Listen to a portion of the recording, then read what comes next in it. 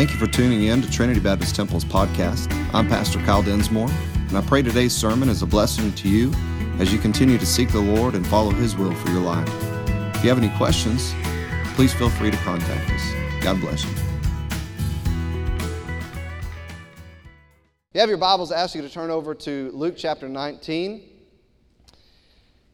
We are going to pick up where we left off in our study. Again, if you're visiting here, we've been going through the book of Luke. We've been looking at the answer to the question that Jesus asked His disciples, "Who do you say that I am?" And we know Peter answered that they believed that He was the Christ, the Son of the living God. And for Christians, that's who He is to us. He's our Lord, He's our Savior. There's no other answer for that, but many people don't know who Jesus is to them. And so it's been a journey with Jesus for those of us who know Him, but we've seen God do something awesome through this study, and people have had a journey to Jesus. People have been saved, people have been baptized throughout this time as well. So excited about this, and we're going to continue on this. But last week, just to remind you, we had point number 2 of a message that was split up. The point was this: Christ's warnings echo today that we should take Him at His word. The warnings that Jesus Christ uttered 2,000 years ago should echo still today, that we need to take Him at His word. And one of the things that I shared was this: in our lives, we can have this mindset, we can have this heart set, we can live with this idea maybe that we want God to give us His best. Every day, I talked about this, we talked about this perfect day. Every day we get up in the morning, and what do we want?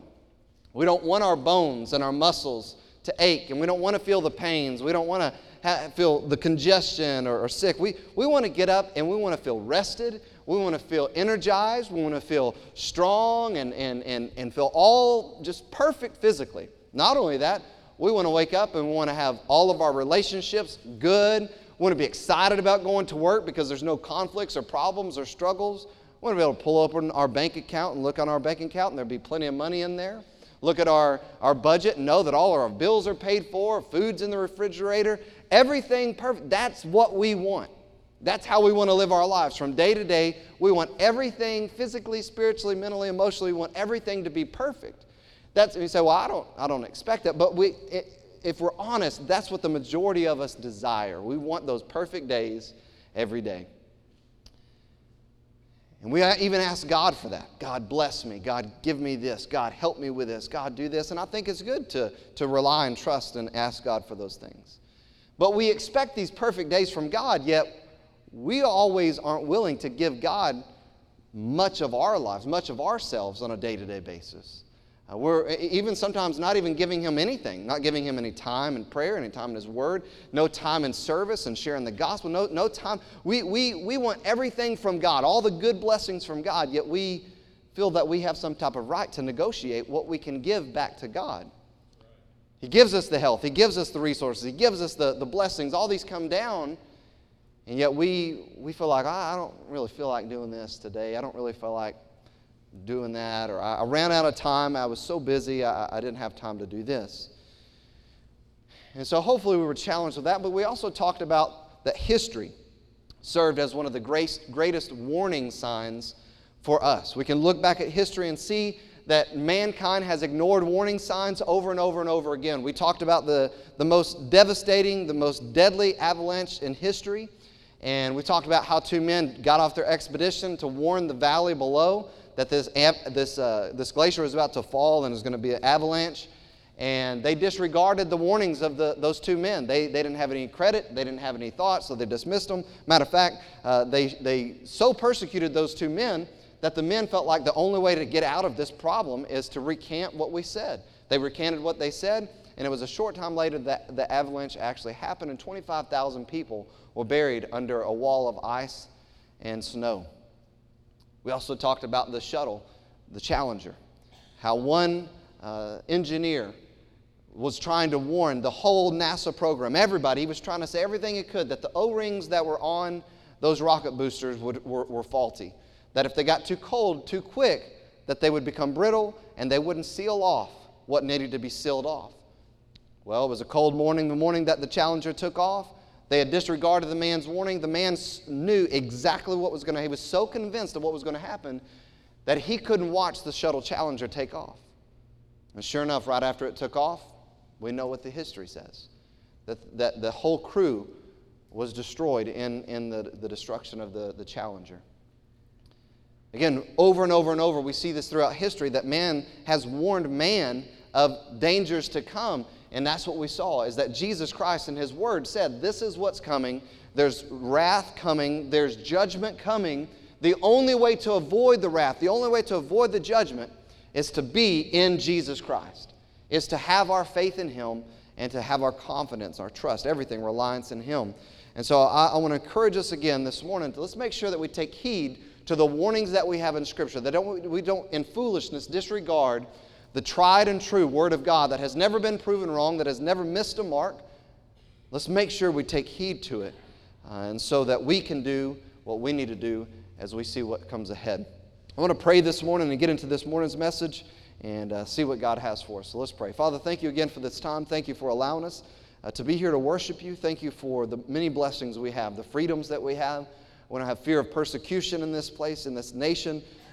Lord, we're so grateful for that. We're so grateful that we can sing songs at the top of our lungs and even amplify music and without fear. Lord, we know that we have brothers and sisters around this world that are having to do these things in quiet, in darkness, hiding for their lives so that they can gather together, so they can be a local assembly. They can worship your name. They can learn and encourage each other in your word. And so, Lord, we're grateful that we have all these blessings. And I pray that we wouldn't take them for granted. I pray that we would engage right now in this moment your word, that your Spirit will have full reign in our lives, that we would heed to your word, and that from this time, as we move from this time out of this place, we would take it with us and we would apply it in our lives and even share it with others. And Lord, we do beg you, if there's someone here this morning that if they were to die, they're not positive heaven's going to be their eternal home. If someone's like that here today, God, I pray they would realize how much you love them, that you gave your only Son to die on a cross for their sins. Lord, that they wouldn't leave this place without surrendering their life to you, asking you to forgive them of their sins and placing all of their confidence for eternal life in your hands. Lord, that we would see people saved today, Lord, is our desire. We also want to be encouraged and strengthened as your church.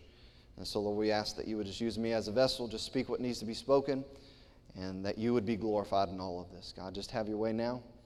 And we pray and ask all this in Jesus' name. Amen.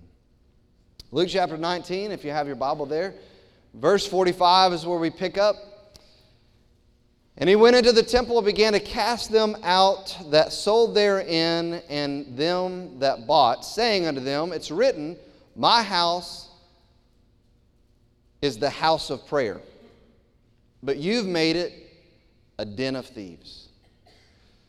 I think there's maybe ladies too, but a lot of guys in here, we get this, we know this story, we know what happens. We're going to read the other, the gospel writer's version of this, if you will, and we think, man, that would be awesome to see. You know, because guys, we want to see, sometimes we want to see the aggression. Well, that's why, you know, and again, ladies sometimes too, we like to watch the football. We like to watch those things where, you know, yeah, it's just there's something in our manly nature. We see, you know, somebody, like, for instance, what happens when we see a play today and somebody, you know, a safety just nails, some of you don't know what a safety is, but it's a football position. Nails a wide receiver coming across the middle of the field and just lays them out flat. And what happens now in today's football? Whoop, there goes the flag, right? And what do most of us guys do now when that happens? Oh, come on. You know, and we get the logic behind it, trying to keep them safe, but there's something in us that is like, the aggression, you know, all that kind of stuff. And so when we think about what Jesus does here, he comes in, he sees these people that are exchanging money inside the temple and taking advantage of people and making the house of God a place of merchandise versus the house of prayer, which God had desired and designed for it to be. And he goes in and he begins to turn all this stuff over and cast them out of the temple. And so it gives us a good example, and we'll get into further of this, but point number one in your notes is this, that our affection for the house of God should be with unbridled zeal. Our affection for the house of God should be with unbridled zeal. Now, here's a few things that are important to understand about our affections. Our affection comes, or with affection comes regard. With affection comes regard. In other words, when we have affection for something, we respect it.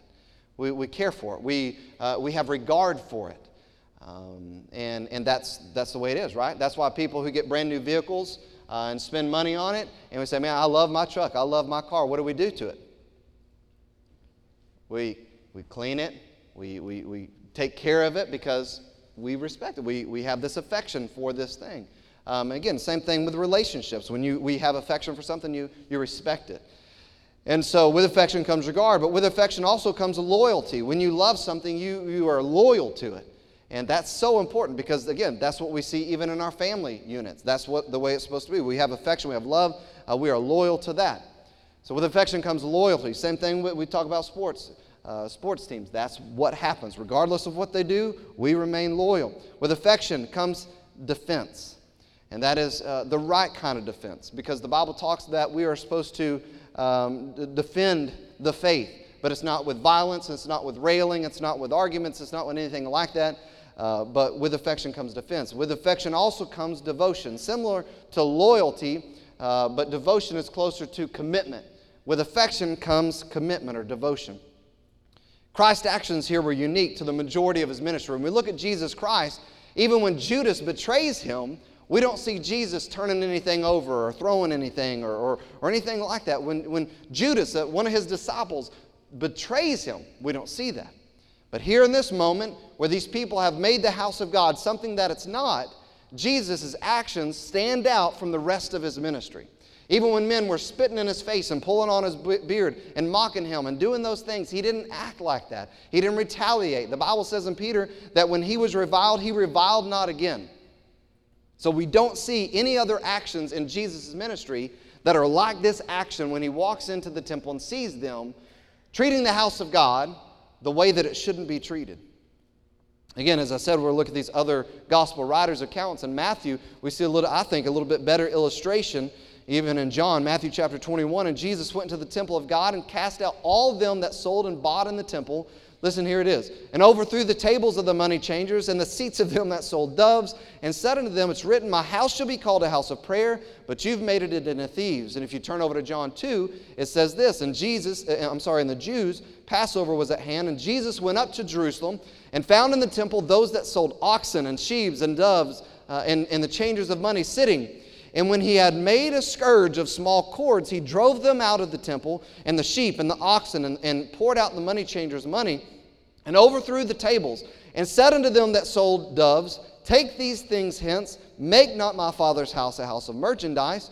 And his disciples remembered that it was said, the zeal of thy house hath eaten me up. What does that mean? That means the zeal for your house will consume me. They remembered what Scripture said about being consumed with this affection for the house of God. In Psalm chapter 122, verse 1, it says, I was glad when they said to me, let us go into the house of the Lord.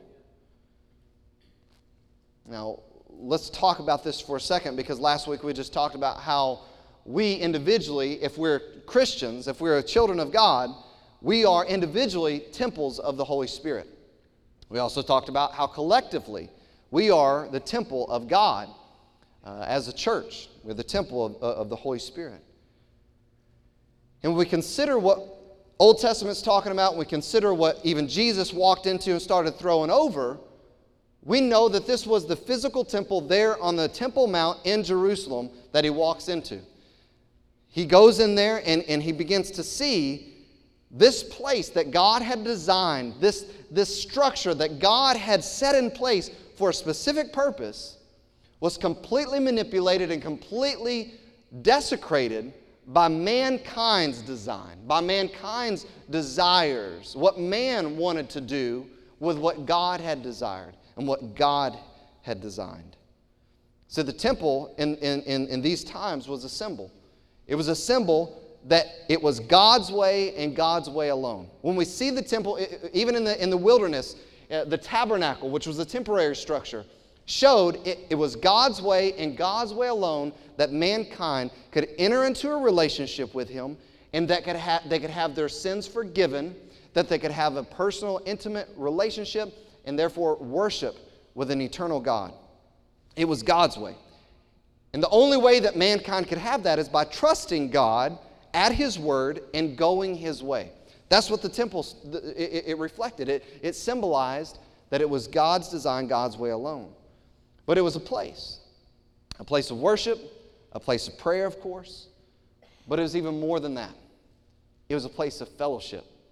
It was a place of community, living life together. See, worship involves singing. The worship of God's people in the temple days also involved sacrifice. It involved teaching. It involved exhortation. Community involved that helping and sharing. Community also involved serving and encouraging each other. So if we skip forward to 2017, again, I shared this last week.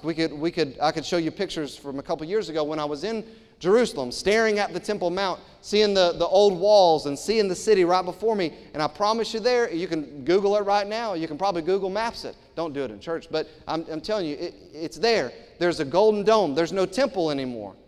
The temple doesn't stand there in Jerusalem. Again, Jesus, and through Paul, tells us that we are the temple of the Holy Spirit. We're the body. We're that building that's not made with hands, as the Bible says. In 1 Corinthians chapter 3, verse 9, Paul was explaining to the Corinthian believers that we're laborers together with God, that we're His husbandry, and we are His building. We are the building. The people of God are the building of God. Well, let's ask this question. What would the temple look like in Jerusalem if the stones that composed it weren't actually put together to make walls, weren't fastened together? Block connecting to block, stacked in the right way according to the design of God. If it wasn't connected that way, what would it look like? It would look like rubble. It wouldn't look like a building. It wouldn't look like the temple. If the blocks weren't put together the way that God designed them to be put together, you wouldn't have a building that looked like the temple structure was supposed to look like. You wouldn't have it at all. But please listen this morning. Neither do we look like the temple when we aren't together the way that God designed it. When we aren't connected the way that God designed us. And this is both physically assembling like we are this morning, but also spiritually together. As Philippians chapter 1 verse 27 says, of one heart, one mind, striving together for the faith of the gospel. Did you hear what it says? For the faith of the gospel. Not striving together to make other people want to join us. Not striving together to be popular. Not striving together for any other thing. But we are together, and we are to be together with one mind and one heart, physically, spiritually, striving for the cause of the gospel. That's what it's about. That's why we are to be together. Corrie ten Boom, many of you know who she is. She was a woman that was used in a great way to protect many Jews during the Holocaust. And she said this, a Christian woman, she said, be united with other Christians. A wall with loose bricks is not good. The bricks must be cemented together.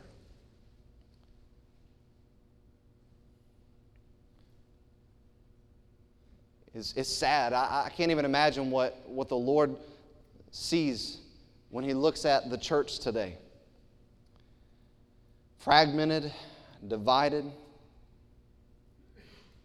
compartmentalized, completely, in some ways, in some areas, completely off from what He designed.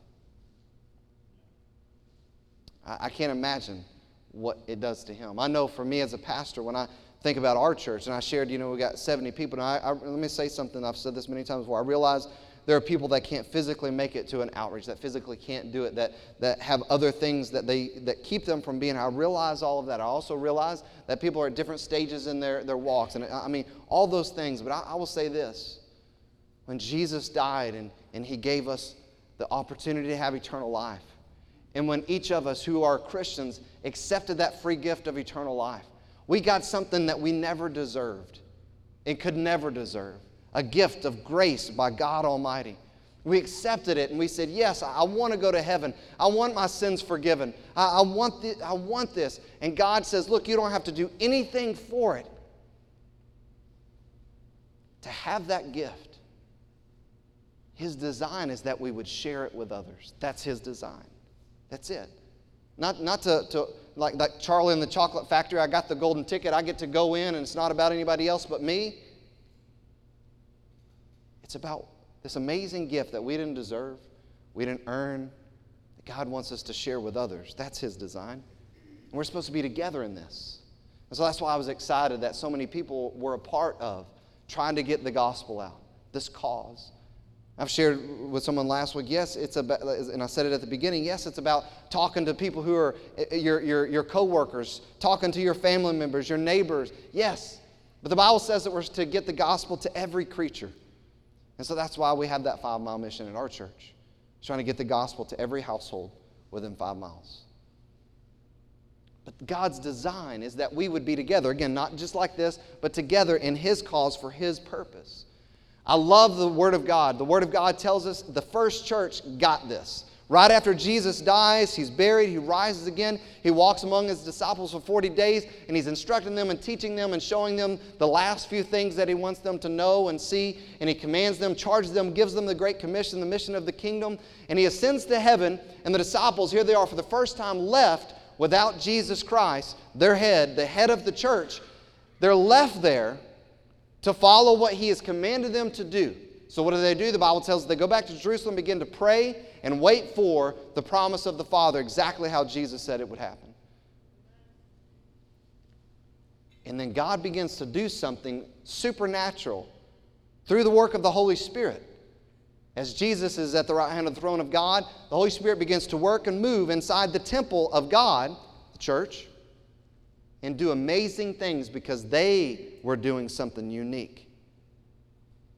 Look what happens in Acts chapter 2, verse 41. Then they that gladly received His word were baptized, and the same day were added unto them about 3,000 souls. Look what happens. Now the church has multiplied. It didn't just add, because if you read earlier in Acts chapter 1, there was 120 people that were there praying and waiting for the Holy Spirit to come down, the comforter that Jesus promised. 120 people, and all of a sudden, God begins to explode the church. They're together. They're praying. They're united. They're trusting in God. They're allowing the Holy Spirit to work, but they're together. They're on the same page for the same cause, striving together. The Bible says that people were saved and baptized, and God adds to the church 3,000 people. But then after this multiplication and this explosion in the first church, look what they do. They don't say, man, we've got a mega church now. We are on the right page. No, look what happens. They continued steadfastly in the apostles' doctrine and fellowship and in breaking of bread and in prayers. Look, they started to realize this is how it's going to work. This is how God's going to work now. This is the only way we're going to see God work, is if we continue steadfast in prayer and doctrine and fellowship. If we stay connected and together, going the same direction, it's the only way that God is going to do this. He was here walking among us. We saw Him heal the sick. We saw Him raise the dead. We saw Him walk on water. We saw Him give the blind their sight. We saw all these things happen. And now He's working like this. The only way for Him to continue to do that is for us to continue in the right path. And that's exactly what they did. And fear came upon every soul. Many wonders and signs were done by the apostles. He was doing the same work through them as they continued together. And it says it again in verse 44. And all that believed were together. And they had all things common. They even sold their possessions and goods and parted to all men as every man had need. Look in verse 46. And they, continuing daily with one accord in the temple. Now wait a second. Whoa. They were the temple, right? That's what we just talked about.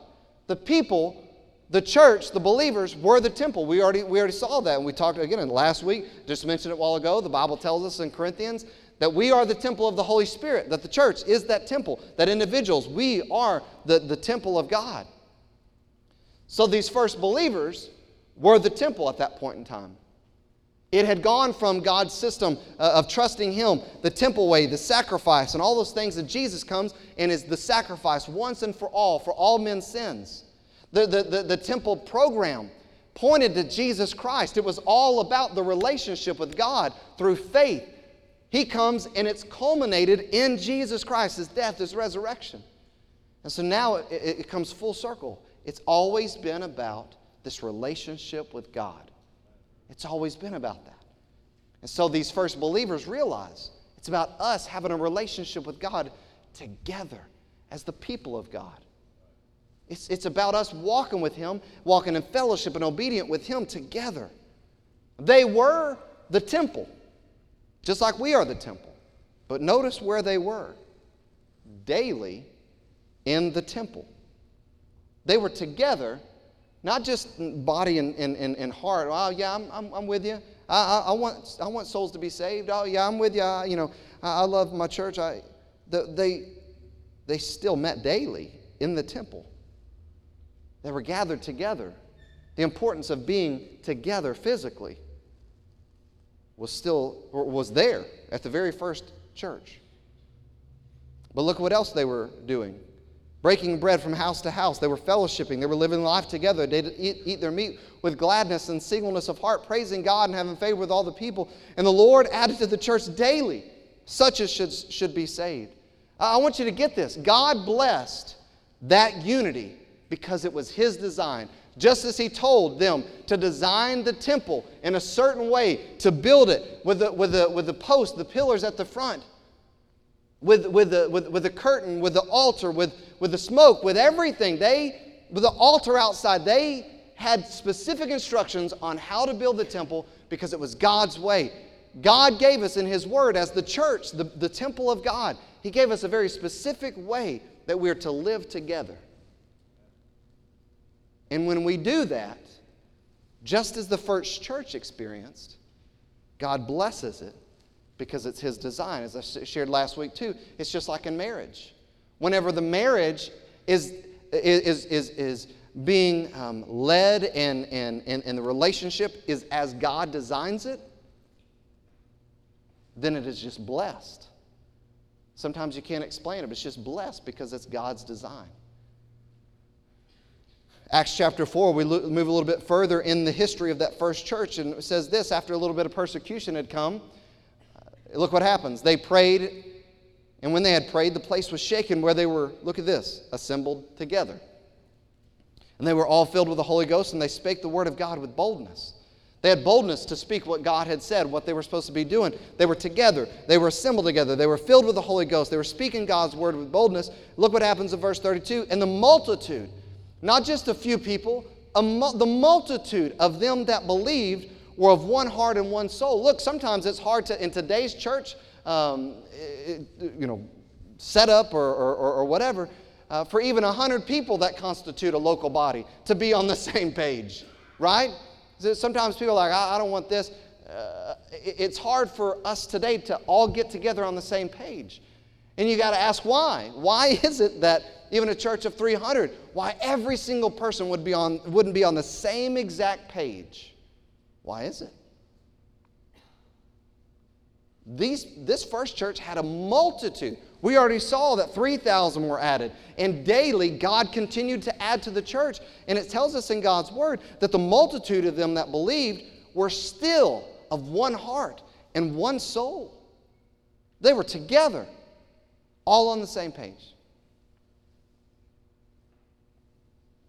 And I think that's part of the key, that they were together. They didn't have their own opinions on what should happen.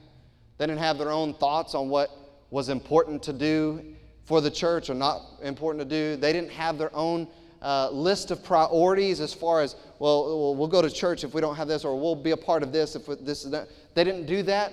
It was about doing life together for the kingdom of God. And if you don't believe, look what happens next. Neither said any of them that aught of the things which he possessed was his own, but they had all things common. They were living life together for the purpose of the kingdom of God. That's the way it was. And today, again, even in local assemblies like ours, we can become so fragmented. We can become so compartmentalized. Well, this is what we do as a family. This is us. Hey, I'm all absolutely for privacy in your own home. Yes. But man, every single family, every single individual that's a child of God, we should all be 100% committed together with the same heart, the same mind, the same soul. And our affection for each other should be very evident in the fact that we love assembling, being together. This first church, they were like, hey, so-and-so's got a need, let's help them out. Hey, so-and-so's got a need, let's help them out. Hey, these people need our help, let's help them out. It was because they were together. And what do we have today? Man, we have all kinds of resources. We can put it out on Facebook, we can put it on the prayer chain, we can all those things. These people didn't have any of that. They were together. They loved each other. And they were on the same page doing the same things. But Jesus in our text saw that men had disregarded, had disrespected, had even defiled that temple, that physical temple. And I believe today, much is the same with the temple of God. The people, the church. Many people, through the pollution of false teaching, have thought that, well, I am the church. Well, we'll just be the church. And so this takes away from the importance of faithfully gathering with the church, because the teaching is, you are the church.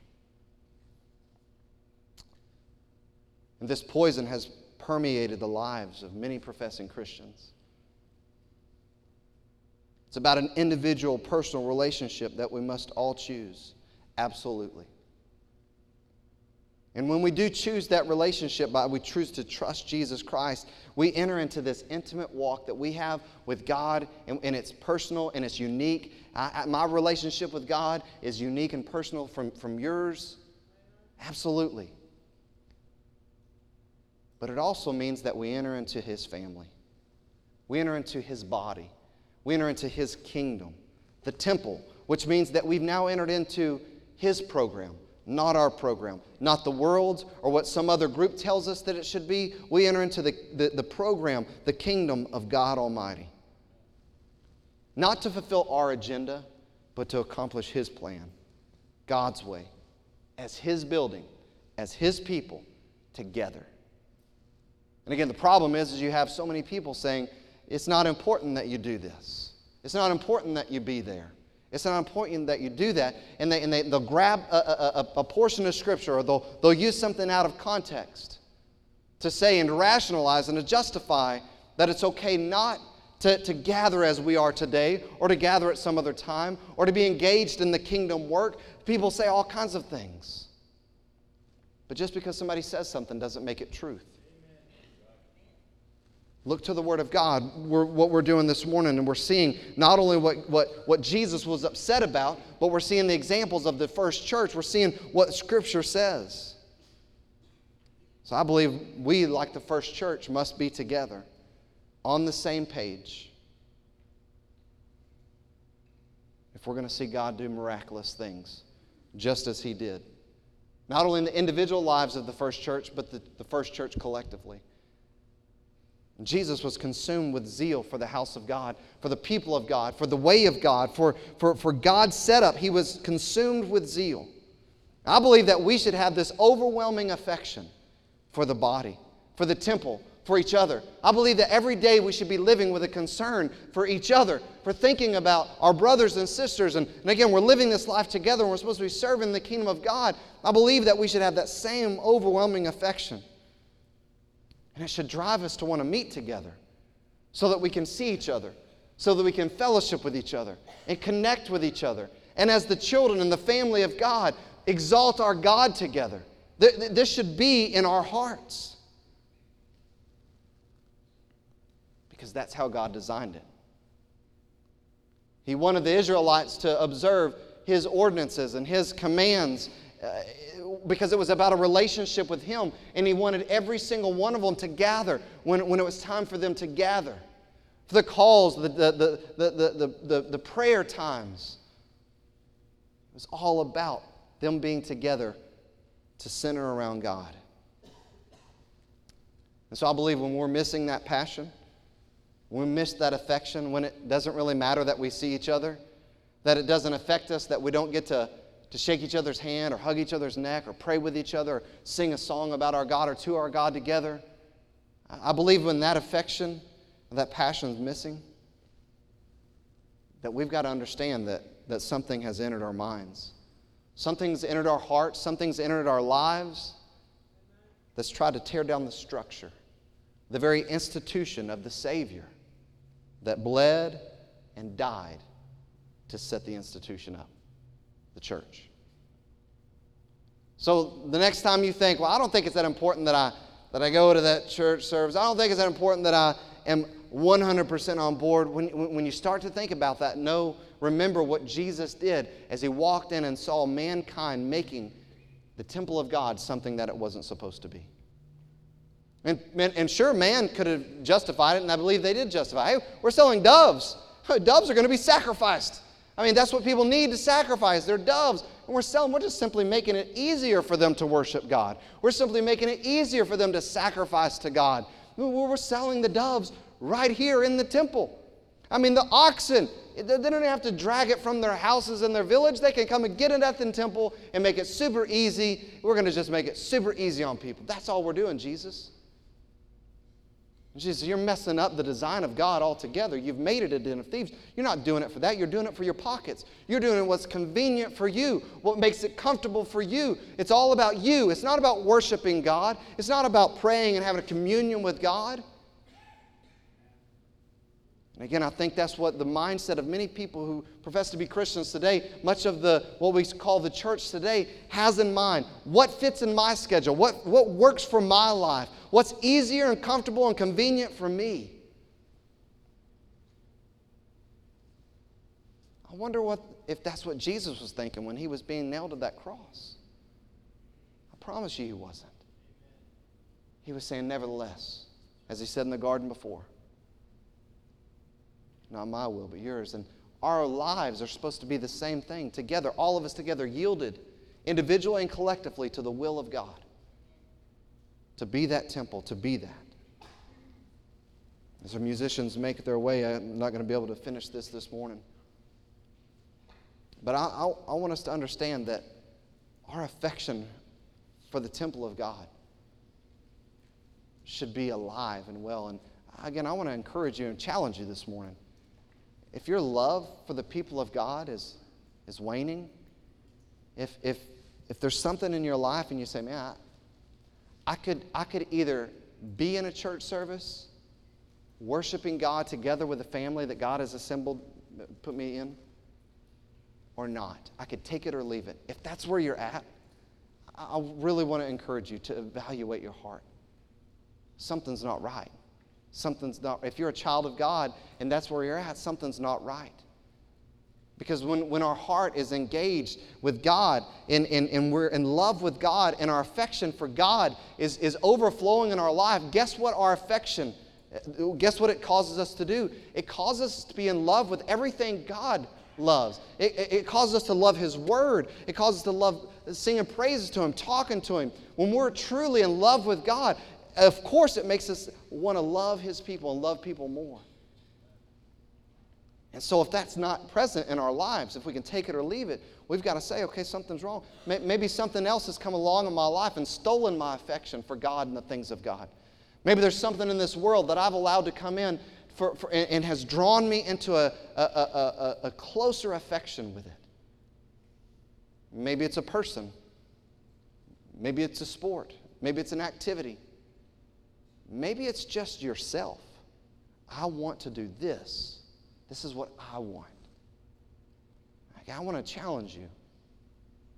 Let's make sure if we're a part of the family of God, if we know we're 100% saved on our way to heaven, that we're not making the temple of God something that is convenient for us. That we're not making it something that we design, that we want, versus what God has already designed.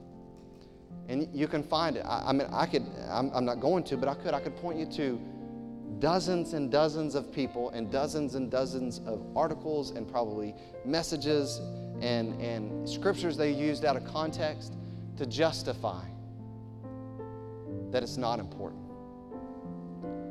And I will go word for word in verse, and this, I'm not saying this pridefully, I'm just telling you how that's wrong and out of context. And if you find it and you got a question, you say, well, what about this? Please bring it. That's the only way we're ever going to resolve it. God's design is that we would be together. And we see it in Scripture. It's prevalent. It's not up for question or debate. It's clear. We're the ones that either are going to be what God designed us to be or not. And so I want to encourage you with that. And lastly, if you're here, as I said a while ago, and if in this moment you can just be honest and say, I don't know that I'm going to go to heaven. If I were to die, I don't know that I'm going to do that. If you're like that, I'm begging you right now from this pulpit, please don't leave this place without at least having a conversation with somebody about it. Let someone show you in God's Word, and then give you the option of deciding whether you want to believe it or whether you don't want to believe it, whether you want to accept it or whether you want to reject it. I'm just begging you, please give us the opportunity. And we're not going to force you. We're not going to do anything weird. We're simply going to open up God's Word and take you verse by verse and show you and let you decide. But I'm begging you because I don't want anybody in this room, I don't want anybody in this world to spend an eternity in the lake of fire, a place that the Bible says is reserved for Satan and his demons. And the Bible tells us there's two sides. There's good and there's evil. There's God's side and the enemy's side. The only way to be on God's side is through Jesus Christ. And so, again, I'm just begging you to let us show you that in Scripture. Not just take my word or somebody else's, but let us show you in Scripture. And then, again, you can make that decision yourself. But I'm begging you. We'll have 2 ministers down here. If you want to take care of it right now, you can come down at the altar call, and they'll take you in a private room, not to embarrass you, just to take you aside and show you. And you can make that decision again yourself. But I'm begging you. If you don't know where you're going to spend eternity, make sure you know today before you leave this place. God's Word tells you how you can do that. Let's pray. Father, thank you for this time.